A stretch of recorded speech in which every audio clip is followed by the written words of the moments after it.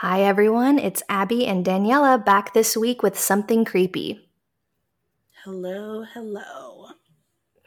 So, I have decided to conclude this Scream series with an event that was inspired by the film. So, it's completely different than the true crime cases that we have been covering, where Kevin Williamson drew from those crimes and wrote the Scream film.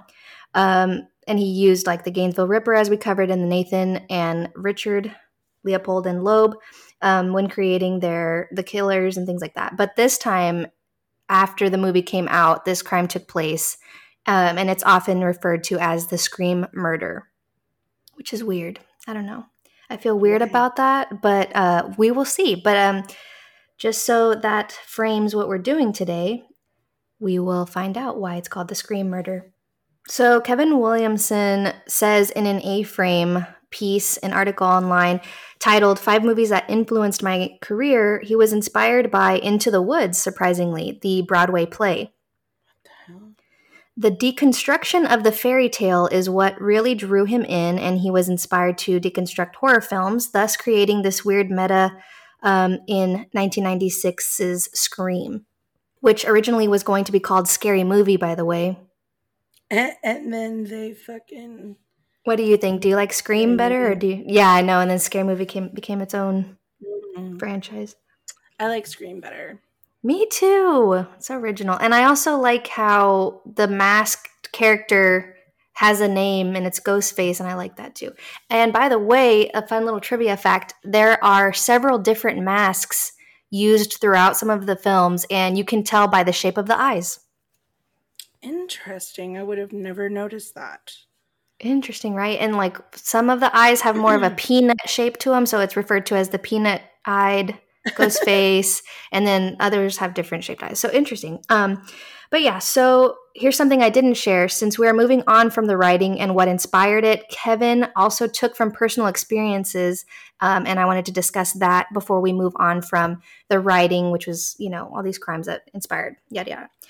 So Kevin says that growing up as a gay boy, he can compare the Final Girl character to that, like the feeling of not knowing who to trust and trying to make it out of there alive type of feeling, Mm-hmm. not knowing who to tell. So he relates in that way to the Final Girl. And so making Sydney the Final Girl was very fun for him, I think. And I found that very interesting. And he also drew from a personal experience where he was alone one night.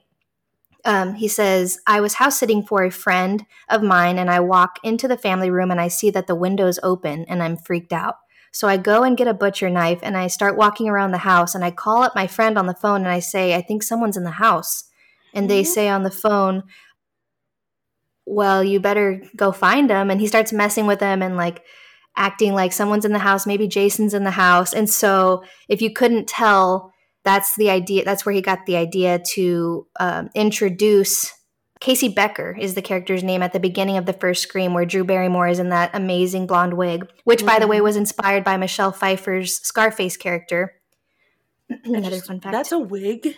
It's a wig, girl, and she still has it. Shit. I guess it does look like a wig now that I think about it. Damn it. Super cute and blonde. I don't know why she didn't do blonde more, but I do love that she's a natural, like, fiery redhead, so I love her.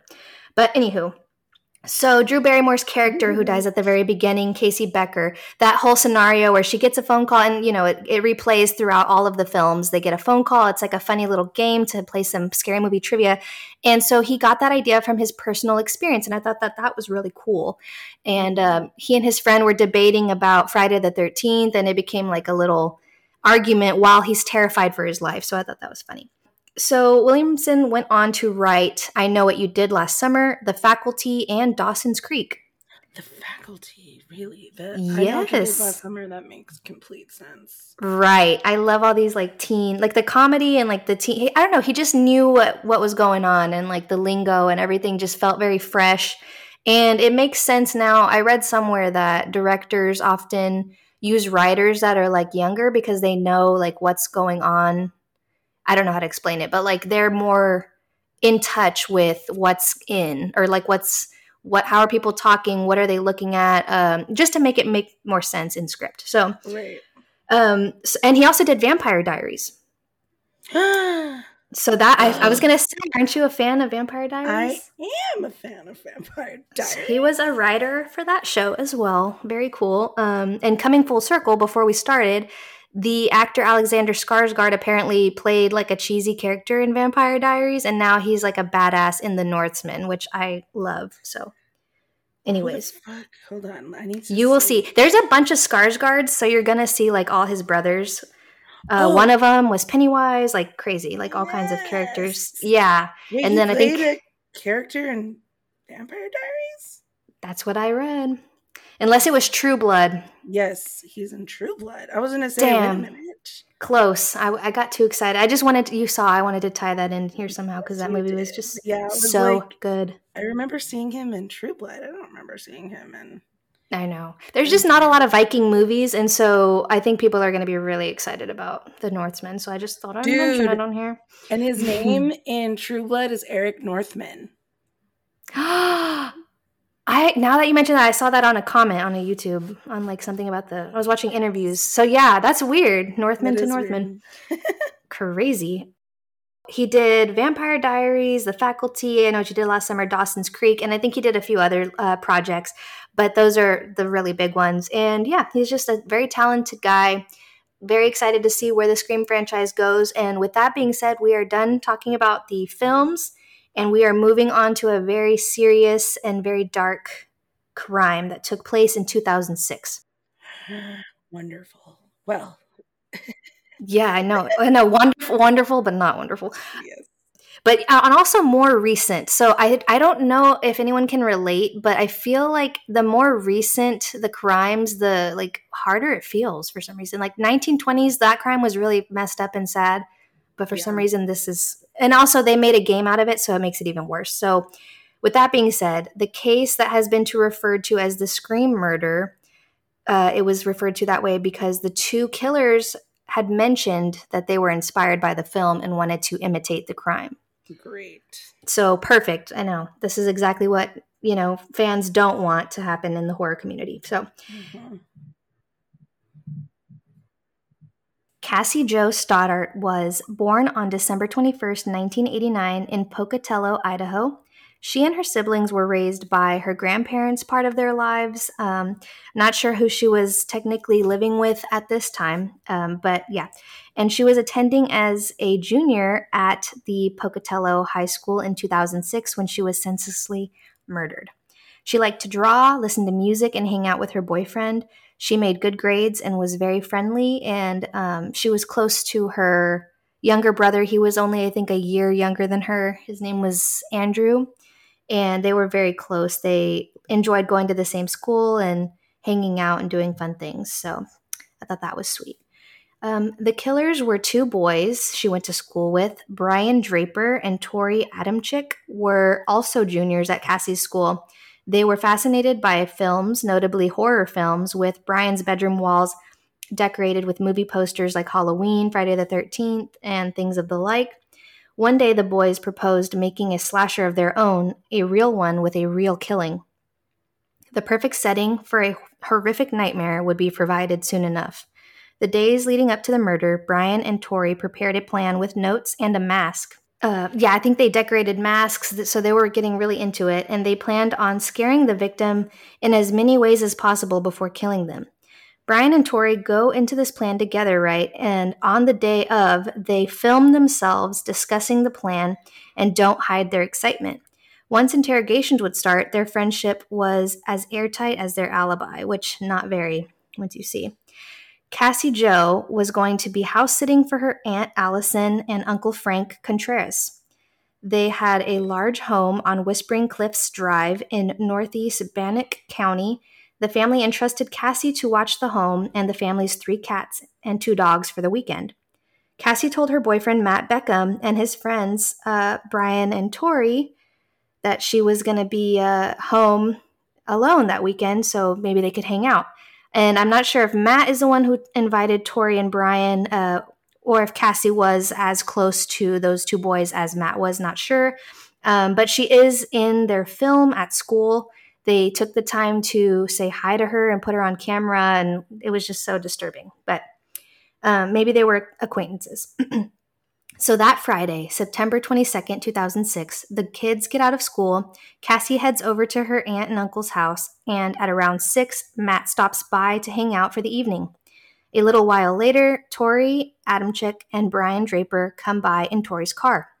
Upon arriving, Matt greets them at the door, and from what I understand, the boys are given a tour of the entire home by Matt.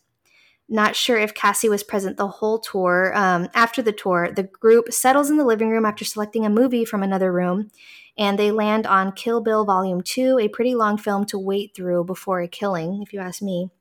Yeah, what the fuck? Brian claimed he got bored, and the two boys told Matt and Cassie that they were going to a theater to watch a movie. Brian and Tori leave, and Matt and Cassie settle back on the couch. After some time, they began to hear noises, and suddenly lights are flickering and shutting off and on at the home. Oh, no. Could you imagine? This is... I would have instantly thought it was those boys, though. Right. But, I mean, at the same time, you're just going to shrug it off or... No, or maybe they didn't think. You really are? You think? No, I'm not going to shrug it off. I'm going to fucking freak the fuck out and make my boyfriend go fucking find out what it is. I know. In a place like Whispering Cliffs, like, come on. Yeah. Spooky. So the setting is like getting eerie. The lights are turning off and on, and the power shut off momentarily before coming back on. Cassie is pretty scared at this point. The dog keeps looking down the basement stairs, growling and barking. Oh, no. And Matt calls his mom, asking if he can stay the night with Cassie. His mom says no, but offers Cassie come stay at their house. Matt relays the information, but Cassie declines politely. She wants to stay and house sit to make sure the pets are okay. So around 10:30, Matt's mom picks him up and Cassie is left alone at the house. Matt couldn't reach Cassie for the weekend. On Sunday, September 24th, 2006, the Contreras family returns. Cassie's 13-year-old cousin walks into the living room, finding Cassie's lifeless, bloodied body on the floor. Scarred for life. You have no idea. We'll touch back on the Contreras family at the end of this, but wow.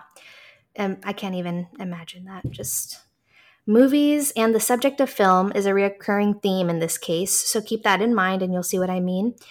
So the Contreras family is relocated in the meantime, and the investigation is taking off. It looks like nobody was breaking in the house and stealing things. They have a bunch of nice jewelry and TVs and stuff, and it was all untouched. It made no sense. So it had to be someone that Cassie knew to let them in and be familiar with in order to have them in the house without any sign of forced entry. Things were suspicious from the jump. Someone had gotten into the home and killed Cassie, and there were footprints found outside of the home. The cops questioned everyone who hung out with Cassie last, starting with Matt, who happens to be the main suspect. You see, not only was he the last person to see her alive, but he was her boyfriend, and when given the news, he was completely unemotional. What? Yeah, so he just blankly answered questions. They took him in, I think, that same day, because it was just like they're immediately trying to figure out what happened. And they not only questioned the 16-year-old, but they also got a polygraph. So he agreed to take a polygraph. He passed it. So they let him off the hook. And in their questioning of Matt, he let them know about Brian and Tori also being a part of that evening and how they watched a movie. And the Pocatello police interview Brian first, I believe, and Tori second. I'm not sure if they were able to share information in between these interrogations or what, but Brian was first. And in the interrogations, you can see them online. They're very interesting, so you can look them up. But it's fascinating how confident at the beginning, especially Brian, is when he comes in there. He's kind of like drumming on his knees. He's acting like, a regular teenage boy who doesn't give, a care in the world, even though they keep emphasizing she was your friend, like, aren't you sad about your friend? And they look like they're doing fine. So Brian at first is very confident, and then you can slowly see his stutter come in, and it's just out of control that the stuttering could be just a giveaway right away. So let's see. And the nerves really begin when the techniques that the interrogators use start working. So Brian gives the police their agreed upon alibi. I guess he and Tori had planned this beforehand. I'm not sure if they wrote it down or what, but they had agreed that they had an alibi. Tori and Brian went to the movies around 9:30, got there around 9:45. He started slipping up a bit when they asked details like, where did you go before it started? Where did you sit? And how many people were in the theater? And they're asking to see if they can find witnesses that can testify they were there. But it's when they ask him to tell them about the movie that he supposedly saw where it starts going to shit. Mm-hmm. Eventually, he admits he didn't watch White Noise after all. So on to the second alibi. So Brian and Tori leave Cassie and Matt, and instead of going to the movies, they decided to go through cars. So they made up this thing where they've done it twice before in the past, where they would just see if cars on the street were unlocked and then go through them and steal. What the fuck? So they had done this before, and they realized, like, okay, if our first lie doesn't work, it's going to look like we're just covering up for our illegal activities, which happens to be stealing from cars. So easy enough. So he starts telling them, well, we go through cars sometimes, and you caught us, whatever. They have done it before, and it gives them something they wouldn't outright admit to, so it has to be the truth once pried, right? Well, Tori apparently didn't even attempt to use the movie alibi at all, and he just went straight to that they went through cars after they left Cassie and Matt. And I'm assuming it's because Brian might have let him know, like, the movie thing didn't work. I fucked it all up. I don't know. I didn't know a single thing. It was so embarrassing to watch him sit there and squirm while they were like, well, tell us a little bit about the movie. I was like, great. Yeah, I was like, great. Why didn't you pick one you'd already seen, idiot? But anyways.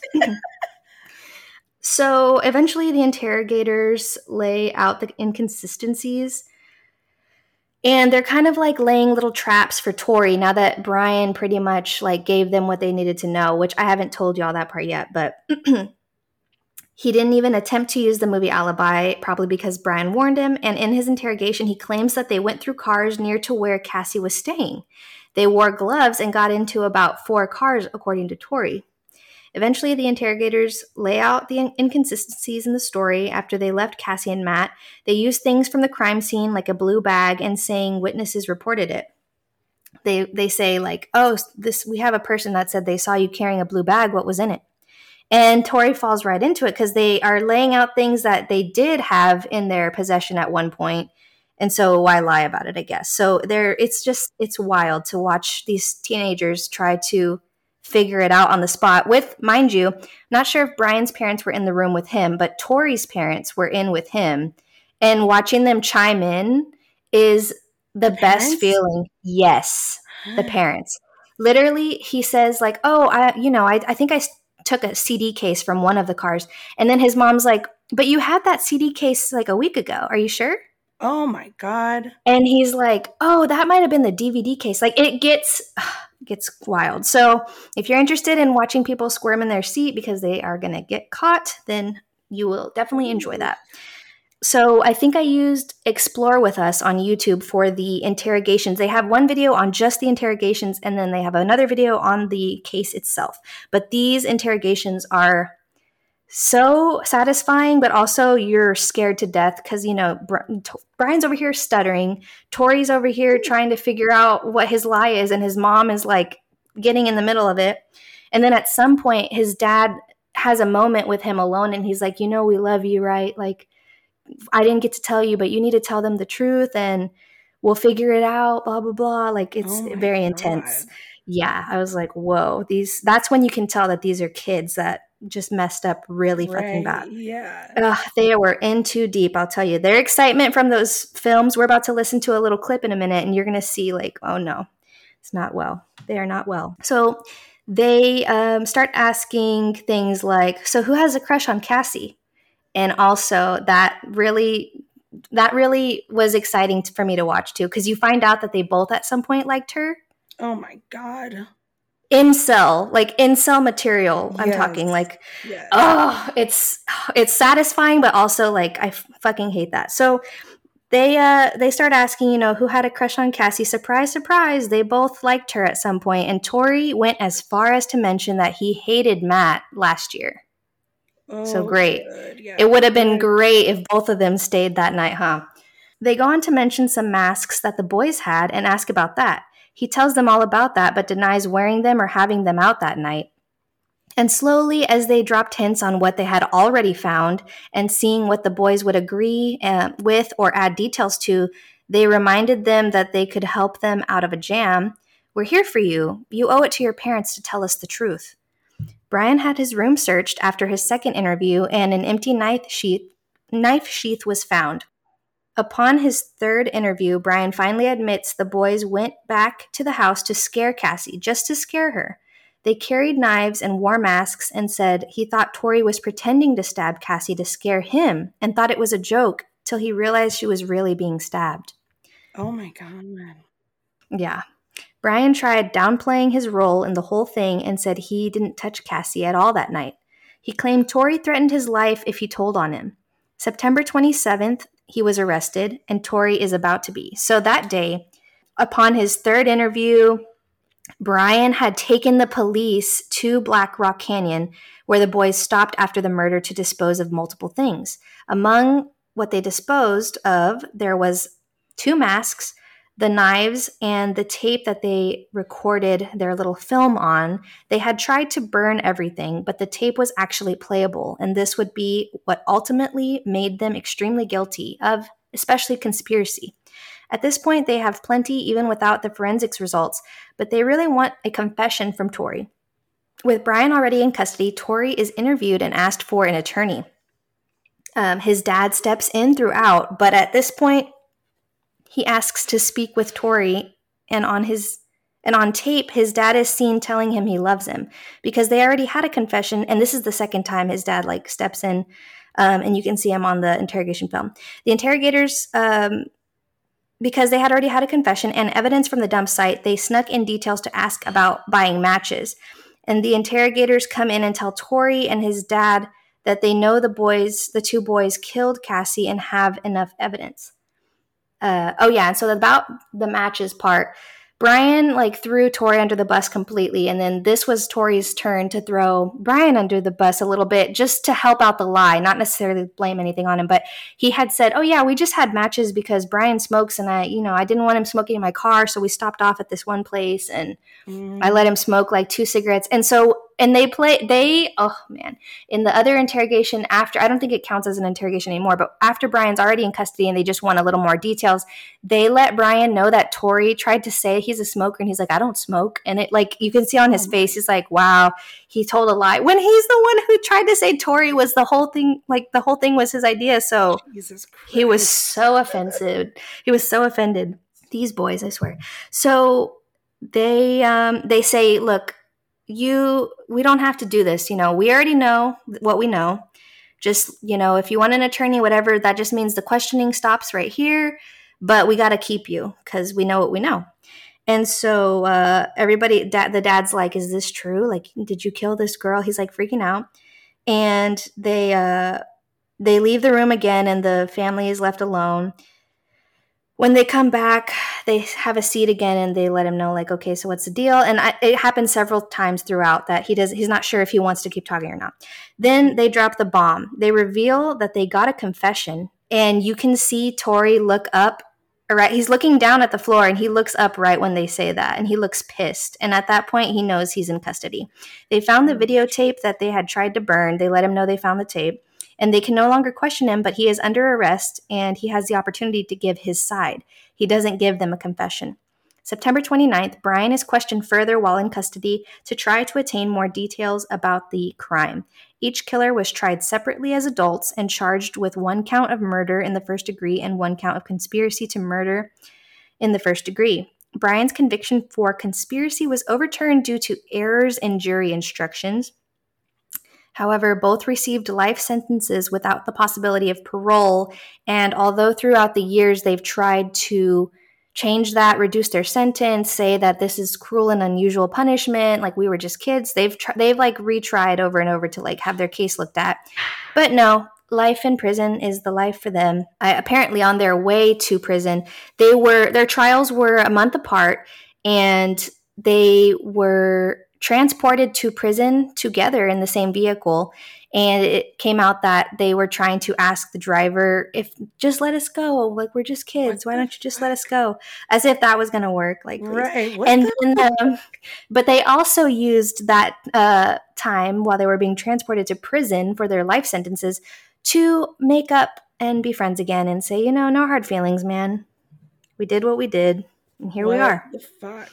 So cheesy. Like, get over yourselves. But anyway, so finally, the full story about what happened that night has come out. And so here we go. Brace yourselves, everybody. When the boys left the house, they drove around filming and discussing who might be next, who was home alone, and when. They changed into black clothing and waited for the right time to return and asked Matt what his plans were for getting home. They were excited if they got to kill 2 people at once. They drove back to the Contreras home and waited. So as it turns out, when Matt left that night, the boys were already in the house. You see, at some point during their visit, Brian had unlocked the basement door to ensure they'd get back in for their plan. The tape at 9:53 shows them saying they are ready but nervous. And I have a tape. Let me see. Maybe go ahead and just play this whole part here. We found our victim, and sad as it may be, she's our friend. But you know what? We all have to make sacrifices. Our first victim is going to be Cassie's daughter. She's going to be alone in a big, dark house out in the middle of nowhere. How perfect can you get? So you can tell, like, that's Brian speaking. He's very excited. That's at that point, I think it's like 8:53. They're driving on their way back to the home. Oh my God. They're just so excited. So spot on with the Matthew Lillard character in Scream, right? Jesus. So they're excited. Out in the middle of nowhere. How perfect can you get? I mean, like, holy dude. I'm horny just thinking about it. Hell yeah. Nerds. Tori was the one that's like, I'm horny just thinking about it. Ew. Prepubescence. Okay. Teens, don't kill people, because then I have a right to make fun of you, and that's not nice. Okay. You actually gonna do it?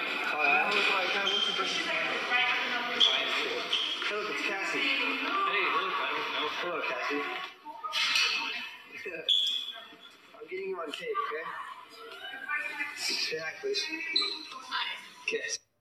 So annoying. He's like, say hi, please. Ew. I'd be like, what? Get the fuck? Yeah, you should see the tapes. She's literally putting stuff in her locker, and she's like, hey, that's what makes me think like they weren't really friends. And so, I mean, I would love my boyfriend and everything, but I'd be like, I don't know those 2 losers. They're weird. Don't let them come over here. You know what I mean? Yeah, what the fuck? They were filming me literally today acting weird. I wonder if she said any of that. I feel so bad for her. That was just awful. But yeah, so they skipped their 4th period, and there's more video of them planning it out and talking about this like death list that they have. There should be no law against killing people. I know it's a wrong thing, but hell, you restrict somebody from it, they're gonna want it more. I was 9:50, September 22nd, 2006. We know there's lots of doors. There's lots of places to hide. I unlocked the back doors. That's all unlocked. Now we just gotta wait. I just killed Cassie. We just left her house. This is not a fucking joke. I'm shaking. I stabbed her in the throat, and I saw her lifeless body just disappear. Dude, I just killed Cassie. Oh, fuck. That felt like fucking real. What the I mean, why so bad? Fucked up, we gotta get our act straight. Okay. Disturbing, eh? Very disturbing. The adrenaline rush that they have is like disgusting. Yeah, like they can't even breathe. It's so exciting to them. So Brian saying that he was forced or coerced into partaking. I'm not very sure of that, because as the cops also, they asked Brian, so this was a movie, right? So why didn't you get the big scene on film? And he said, well, stabbing someone is a little hard when you're holding a camera, is pretty much what he said. So they didn't film the actual scene, which thank goodness. Like I would be curious to see, but at the same time, like Jesus Christ, like this is a child. These are all children, and it's just so horrible. And that is enough. Like the reaction to what they did after, or after the fact, they recorded their excitement about what they just did is just awful. So you can tell that they really did what they needed to do. So as it turns out, they are guilty of conspiracy because of all that filming that they did for that day. And they even said the date. They said the names. Like, what else is there to say? Let's see.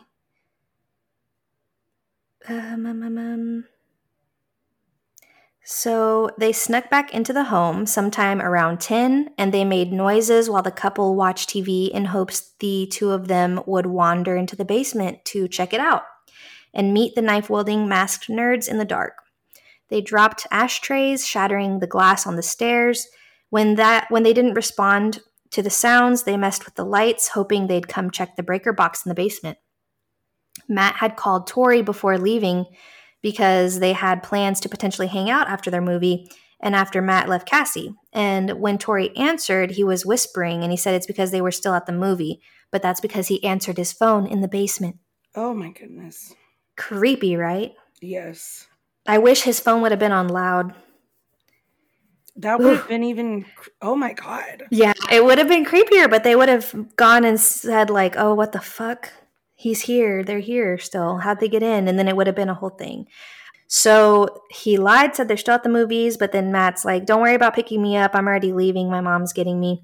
And so, Matt left, and it was now or never.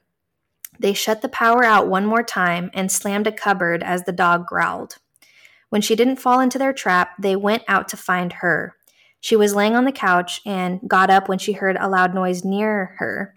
She reportedly said, "Who is that? I'll kick your ass." And they jumped on her, stabbing her 30 times. That's what she said? Mm-hmm.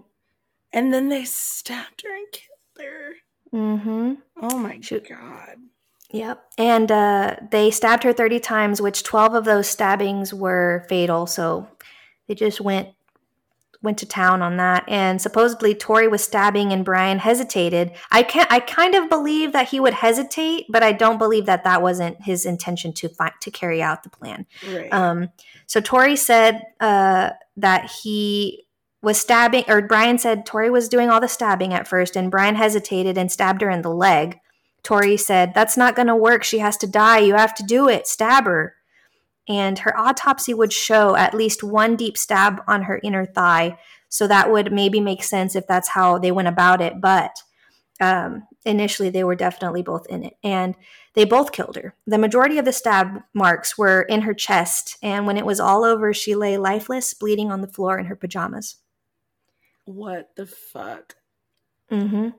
The following day, Matt called Cassie like 15 times, and he was worried. Brian and Tori even hung out with Matt on Saturday. And when Matt wanted to stop by where Cassie was house sitting, Tori said he didn't have the gas to make the trip and just took Matt home.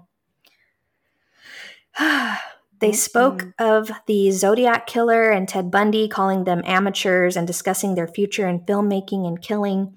They admired the Columbine shooters. Their peers felt that Tori seemed more off than Brian, but Brian was definitely masking as a friendly misfit. Tori didn't hide his intentions. They planned to kill more, as mentioned in the tape. And on the tape, they mentioned a death list that they were working on. Not to mention they named a girl. Her name was Kirsten. They talked about her on the same tape that Cassie was on. And they said she'd be home alone between 6 and 7. Like, that's just so creepy. Yeah. Like, how do they even find out this stuff? Like, kids need to be careful. In the end, the taping of their activities was their undoing.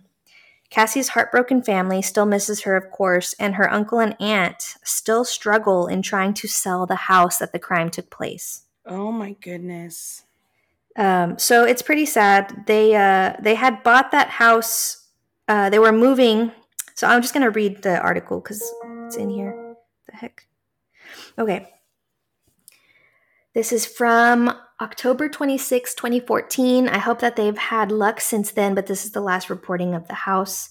Pocatello. Frank and Allison Contreras moved to Idaho in 2005. The couple had a family of 3 children, has a combined family of 3 children, and they were looking forward to exiting the Bay Area of California and settling into their new country home in southeast Idaho.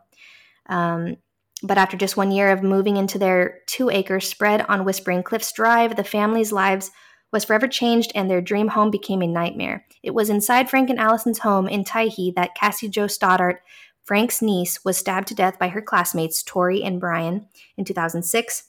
Adamczyk was back in the news this month seeking post-conviction relief for the sentence passed down by retired 6th District Judge Peter McDermott. He is currently serving life without parole for the murder. Adamczyk's attorney, Dennis Benjamin of Boise, argued that the sentence imposed a cruel and unusual punishment. The killing was brutal. Cassie was stabbed 30 times while she was house-sitting for Frank and Allison. Cassie was a good girl, Frank said. She didn't drink or use drugs, and she was a straight-A student. She was responsible. We didn't just trust her with our house. She babysat my son, too. It was the Contreras' 13-year-old daughter that found Cassie on the living room floor. Frank said experts believed Cassie was killed sometime Friday night. He and his family had not returned until Sunday evening. The Bannock County Sheriff's Office put the family up in a hotel for 2 weeks during the investigation, and Sheriff Lauren Nielsen even helped cover the insurance deductible to start the cleanup process after the crime. The split-level house has fresh paint, new carpet, and a spacious living room that no one uses. We just never went back in there, said Frank. Minimally furnished and tidy, the room has a feeling of emptiness, and Frank said that sense of sadness impacted his entire family. Allison lost her job and fell into depression. I had to pick up a second job. Medication alone was $300 a month, Frank said. In the first 2 years were the worst. It was our dream home, and it turned into a nightmare. Frank's stepdaughter suffered a breakdown after she reportedly seeing Cassie in the house. So they've had hauntings. I forgot to mention that. They didn't go into detail, but I think it gets mentioned further in this article. So she had a nervous breakdown because she saw Cassie in the house after the fact, after she was already gone. So not only was it traumatic to find the body, but then she had a nervous breakdown after seeing her in the house, potentially a residual haunting, and she attempted suicide. My God. So his stepdaughter was very traumatized from the whole event. So yeah, with the potential hauntings of the house and everything, they have not returned, and they're trying so hard to sell it. Frank said each member of the family has had an unexplained encounter in the home. Frank said that he and Allison have put the house on the market every year since the murder, but so far have no offers. The house sits on 2 acres of 2.5 mile road. It features 1,600 square feet of family space, fenced pastures, and a garage. Yet despite the house's amenities, Frank and Allison just want out of it. Each appeal in court keeps the memory of that horrific event that took place in Frank and Allison's home fresh in the family's minds. It's like Groundhog Day. The same thing over and over, Frank said. I just quit loving and started drinking. It put pressure on my marriage and my family. Allison still lives in the house with their 12-year-old son, Frank. However, no longer lives there. Frank said that the family is doing much better. He's doing much better, but they feel trapped in a house that won't sell, and that they can no longer stand to live in. We just want out. We want to fulfill our obligation. We're at the point that we will take what we owe, $138,000. We just want to walk. But there is a stigma to this house. On this house. Pocatello realtor Randy Spencer said realtors are not obligated to disclose to potential buyers that a violent crime, suicide, or murder took place at a property for sale. But he said if the buyer is a client, the realtor must divulge the information. The difference between a customer and a client is that a client has a signed buyer's-seller's agreement with the realtor. Spencer said during his extended career as a realtor, he has never had a potential buyer ask about violent acts or suicides, and he recalled 2 incidences where the homeowners committed suicide, but both of the properties sold. Spencer predicts an optimistic outcome for the house Cassie Jo Stoddart was murdered in. If the property is marketed, it will sell, Spencer said. Wow, so heartwarming of you, Spencer. What the fuck? So their whole family and her younger brother he was hit really hard by the news. So that was hard to hear as well. Mm-hmm. So the responding officers noted that Stoddart's body was covered in blood and riddled with deep lacerations and stab wounds. I wanted to see if there's more about her autopsy, but I guess not. On April 17, 2007, Brian Draper was found guilty of first-degree murder and conspiracy. One down, one more to go, Stoddart's grandfather, Paul Cisneros, said at the time. Her mother, Anna Stoddart, merely said, "I'm just happy my baby got her justice." So that was the murder of Cassie Jo Stoddart in Pocatello, Idaho. That was crazy. Jeez. I wonder if Matt probably definitely has survivor's guilt, but I wonder if his mother feels any kind of way. Like, if he would have stayed at the house, how likely would they have survived, both of them, you know? I mean, I don't know. I'm sure she thinks that he would have died too. Yeah. Like, that's the worst case scenario, and that's what you usually consider first before allowing something. Mm-hmm. But geez, that still gets me, that story. So in their filming and in their notes and stuff, they had mentioned like the Scream movie, and they're like excited about being killers and filming everything. What the fuck? So that's why it's referred to as the Scream killing. And not to mention there's 2 of them, and that makes kind of sense. Yeah. But yeah, very disturbing and just so unnecessary, just so annoying and so senseless, and no reason. There's never a reason, but Jesus. They want it to be cool, and they want it to be remembered and make their mark on the world. I'm not going to, expose you to everything I watched of theirs because they're so annoying, but I will say that they definitely gave themselves away by filming everything and then not destroying the tape the way they thought. Yeah, they're fucking idiot children. Like, why would you? It's funny that you say that because I found a bunch of fucking camcorder tapes that we recorded, like me and my friends when we were that same fucking age. And it's like, I can just imagine the fucking cringy, fucked up shit. I remember that. Like, yep. Why would you do that? Yeah. So, she was wearing, another thing that just stuck out to me, because man, it's just like a normal night. Like, you think you're just going to go to bed, but she was wearing, I think, star pajama pants and then like a white tank top. She was just a 16-year-old girl with hopes and dreams. That is so sad. I feel like I'm forgetting something, but I don't know what it is.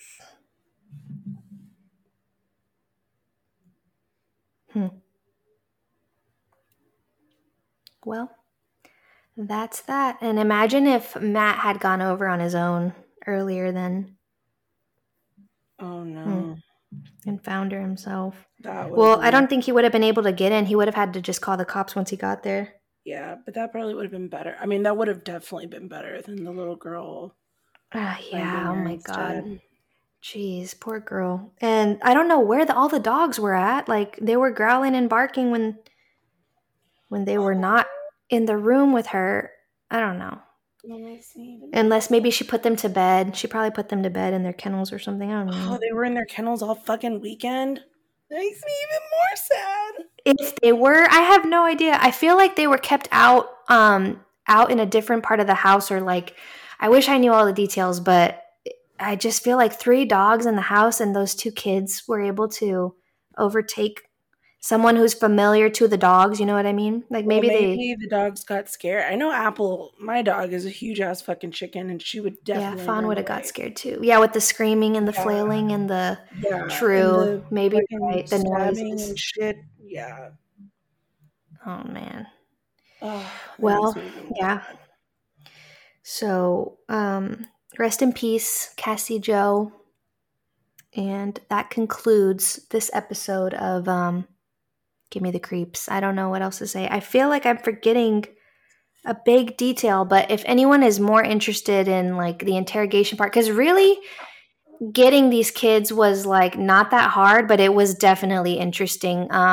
In that Explore With Us YouTube video, they labeled when the interrogators were using specific methods and techniques, like the Reed's method, and like things that I didn't know had names. And so that gave me a little more background into how people are interrogated and how they can get a confession when it looks like they're not breaking. And so, yeah, pretty much it was a lot of, we're on your side. Come on, son, tell us, we're here for you. You know, nothing's going to happen to you.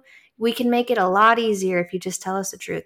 And then other times it was like, ooh, let me tell you this juicy part, because I could see his blood boiling when he was discussing this.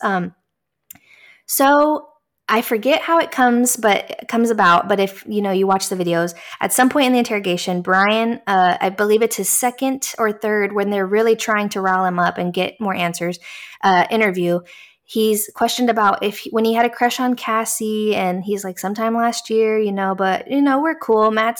She's with Matt, it's whatever. And he mentions that, did you ever get like jealous? And Brian's kind of like, well, no. But then at some point they talk about how there was a condom wrapper in the toilet. Oh. And that means, Cassie and Matt had just, done before the two boys showed up. And he's talking about that. And you see Brian get really mad because, he's like, yeah, I saw that in the toilet, And Matt told me that they had just had sex before we came. So, it was kind of like that kind of a getting him mad, getting him worked up. Like, you have a reason to want to kill her, don't you? Yep. Oh, shit. She's not with you. So, anyways, interesting. Messed up, but very interesting. And don't flush come on. They tried to flush the condom and the wrapper came back into the toilet bowl. That's how the cop knew that, to ask that specific question. Jesus.